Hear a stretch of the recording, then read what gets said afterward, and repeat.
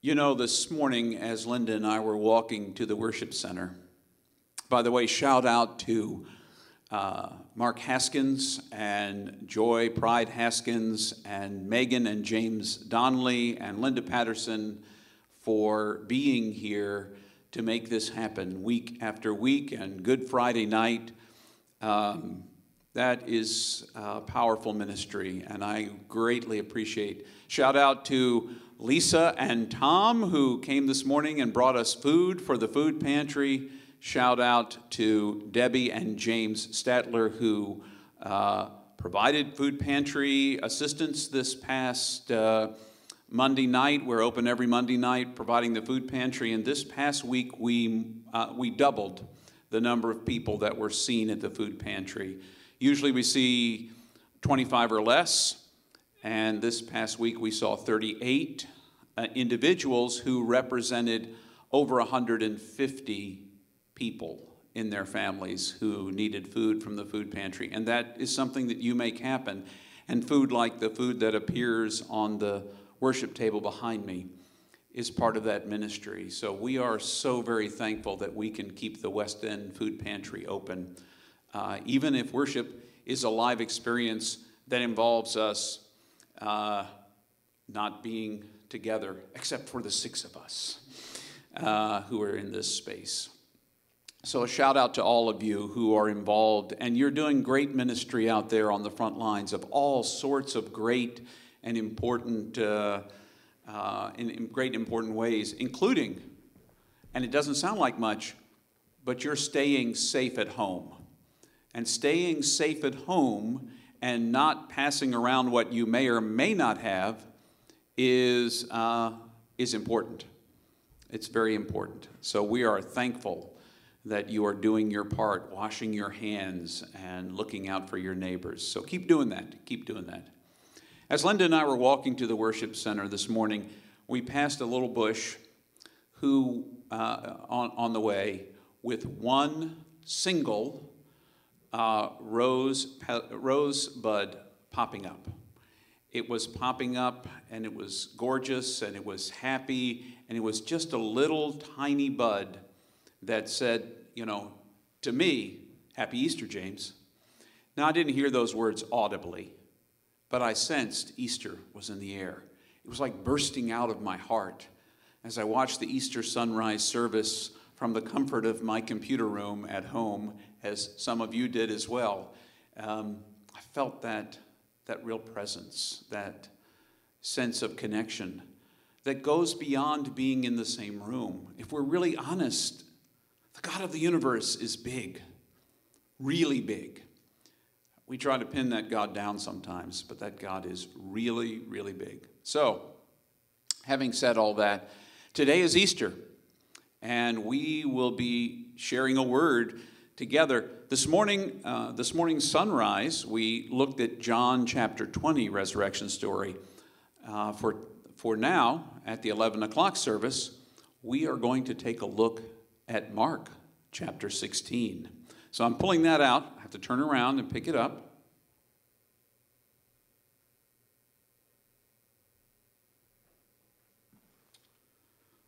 All right, here we go. Mark chapter 16. Now, a little preface. If all of you have your Bibles out, you will notice that Mark chapter 16 has 20 verses. It wasn't until the 2nd century that verses 9 through 20 were added. All the earliest manuscripts stopped with verse 8. So that's where we're going to stop this morning. And I think there might be a reason why the first manuscripts, the earliest writings, stopped with 8. But later on, when the church needed to clean things up, they added a section that paralleled Matthew and Luke. But Mark ended a little bit earlier.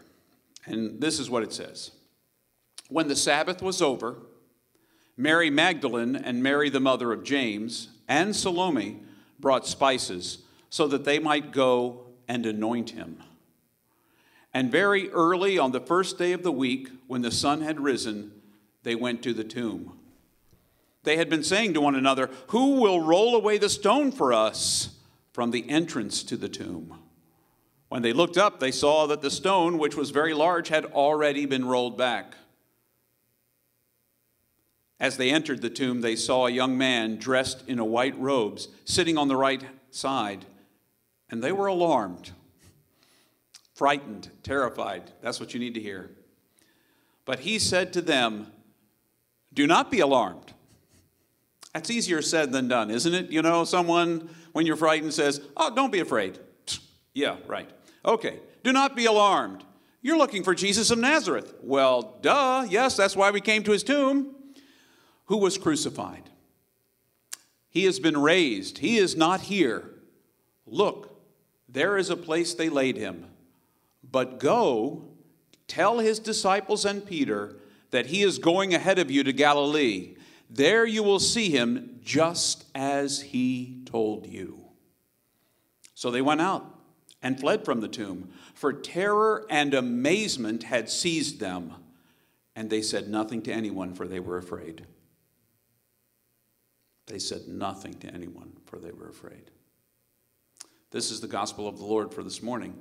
Thanks be to God. Now, what's interesting is that's not how we remember the story ending. They said nothing to anyone because they were afraid. Now, how many of you have fear that rises in you periodically? We talked a little bit about it recently. We talked about it in the Good Friday service. Fear, uncertainty, the challenge of being alive in a time when we are quarantined. You know, we heard about that in the Middle Ages, but heck, today it's the 21st century. Come on. Well, even in the 21st century, it might be the safest way to keep that evil, little tiny invisible virus away from us. All it wants to do is live. And it finds lots of hosts. So, intriguingly enough, as I thought about this beautiful story, this story of three women who had no idea when they set out for the tomb, as Mark remembered it, had no idea how they were going to get the tomb open so they could anoint Jesus' body. They had no idea how they'd get to him, but they figured as ingenious as they would be, that they would find a way. That love would make a way for them to open that tomb so they could anoint the body of their dead Lord. Now, much to their surprise, they came upon the tomb and it was already open. That is an unexpected development. You know, if you're thinking, 21 centuries later, we're all sitting back, we knew that the tomb is empty. We're completely good with that. There's no surprise. It's hard to get surprise on Easter. Maybe you've got a little surprise because you're joining us for Easter from a distance instead of coming in person to your church. And maybe your church isn't streaming. And so you're watching us instead because we are, and we do. But the truth is, this is a different kind of expectation. They expected to find a dead body that they could embalm, essentially, anoint with oil. And the tomb is open. Love has made a way. Oh, great, it's open. But this can't be a good thing. We peek in, and there's a young man dressed in white. That's how Mark says it. There's a young man dressed in white. And the women, Mary and Salome, were alarmed because it wasn't Jesus. And the guy was alive. Those are not the things you're expecting in a tomb. Going to a graveyard, even at night, is a little scary. They're going first thing in the morning on the first day of the week. They peek in there, and there's a guy, not Jesus, there. Are you looking for Jesus of Nazareth? Well, this is his tomb. This is where we were expecting to find him. He's not here. The one who was crucified, he's not here. Go and tell his disciples. He's gone ahead of you. And you will find him already out in the world. You will meet him where he is. You thought you could pin down love in a stone tomb. Wrong. You can't pin love down. You can't handle the truth. Well, or you can't handle love. Because you can't hold it in your hand. As soon as you try to grasp it, it gets away. Because it's going everywhere. Easter is the story that death cannot break love. Death. They thought they'd pinned it down. Hey, we're going to nail that boy to the cross. Kill him. We'll end this thing. And on Easter morning, that was all over. The tomb was broken open and love was set free everywhere.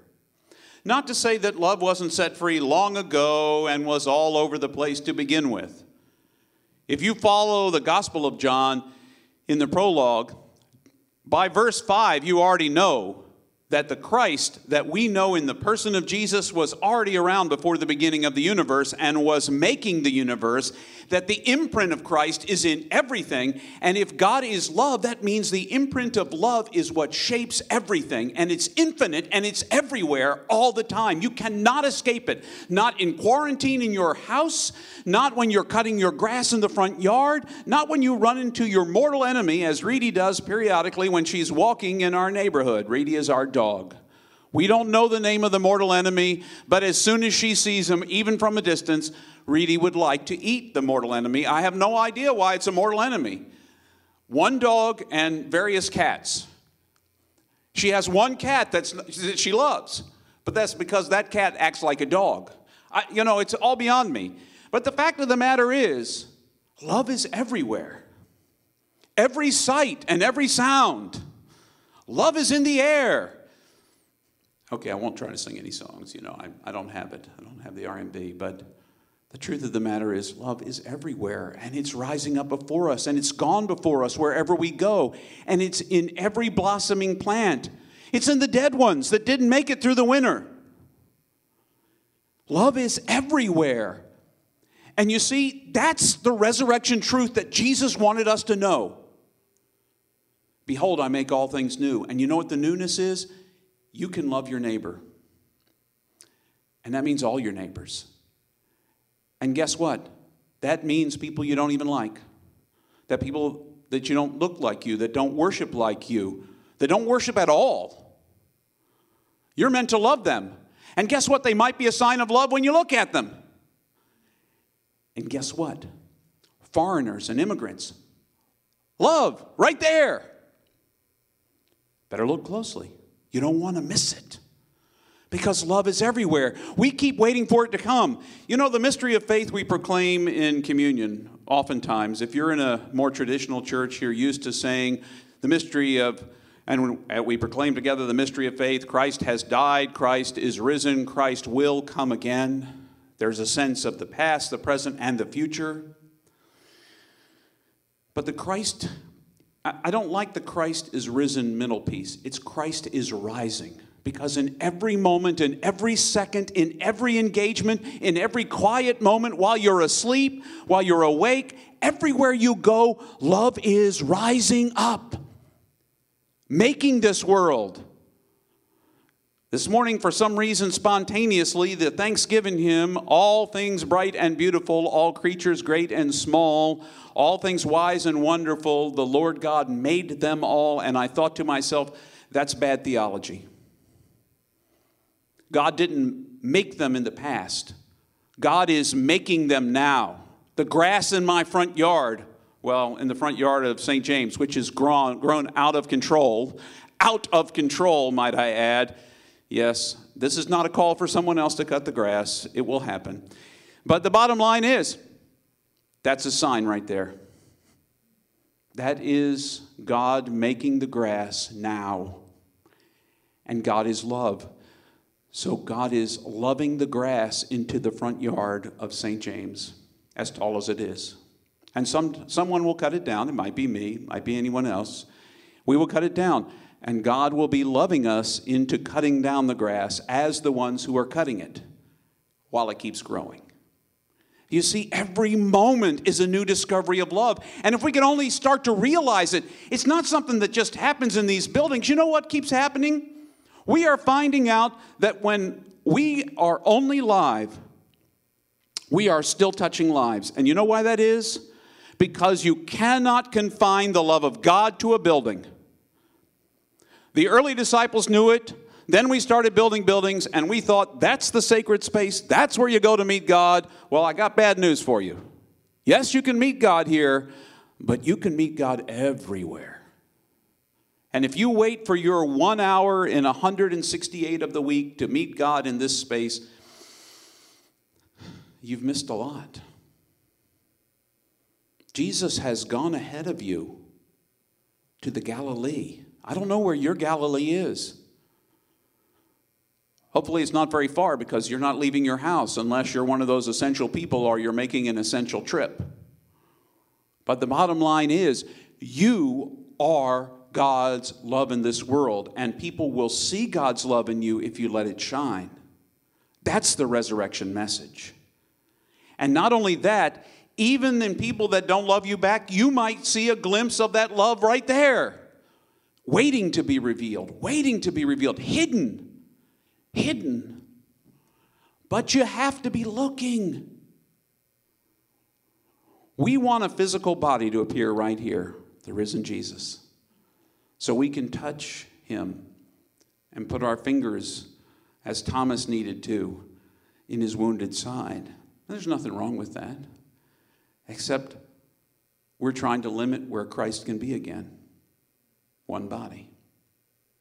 Christ is in you. Christ is in every breath you take. Christ is rising. Not just today, but every moment of every day that you are alive and after you die. Paul was able to claim in this life, whether I live or die, I am the Lord's. And he believed it. Not here. Somehow we've come to think religion is about what you can store up here. God doesn't care about what you're storing up there.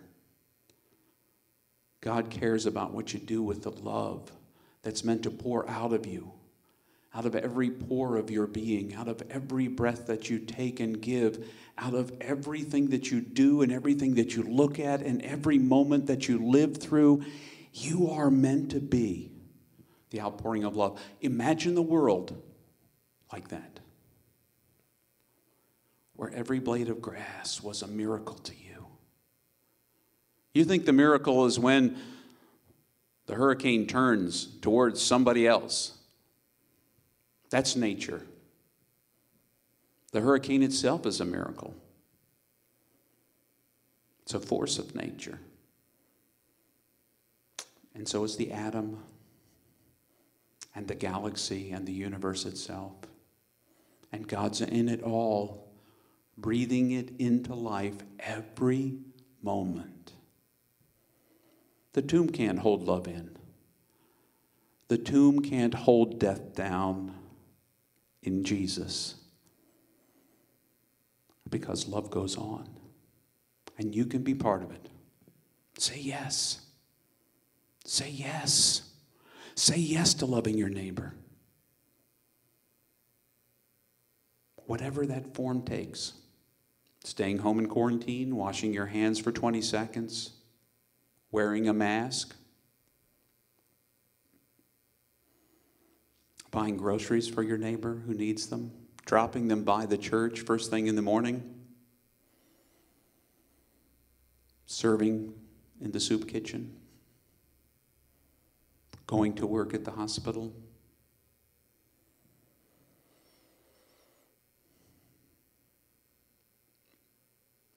You can do it. This is the day of resurrection. Every moment is a moment of resurrection, of new life, if you let it be. Love with every ounce of who you are. Because in the end, love was never yours to give away. It was always God loving through you. For where love is, there is God also.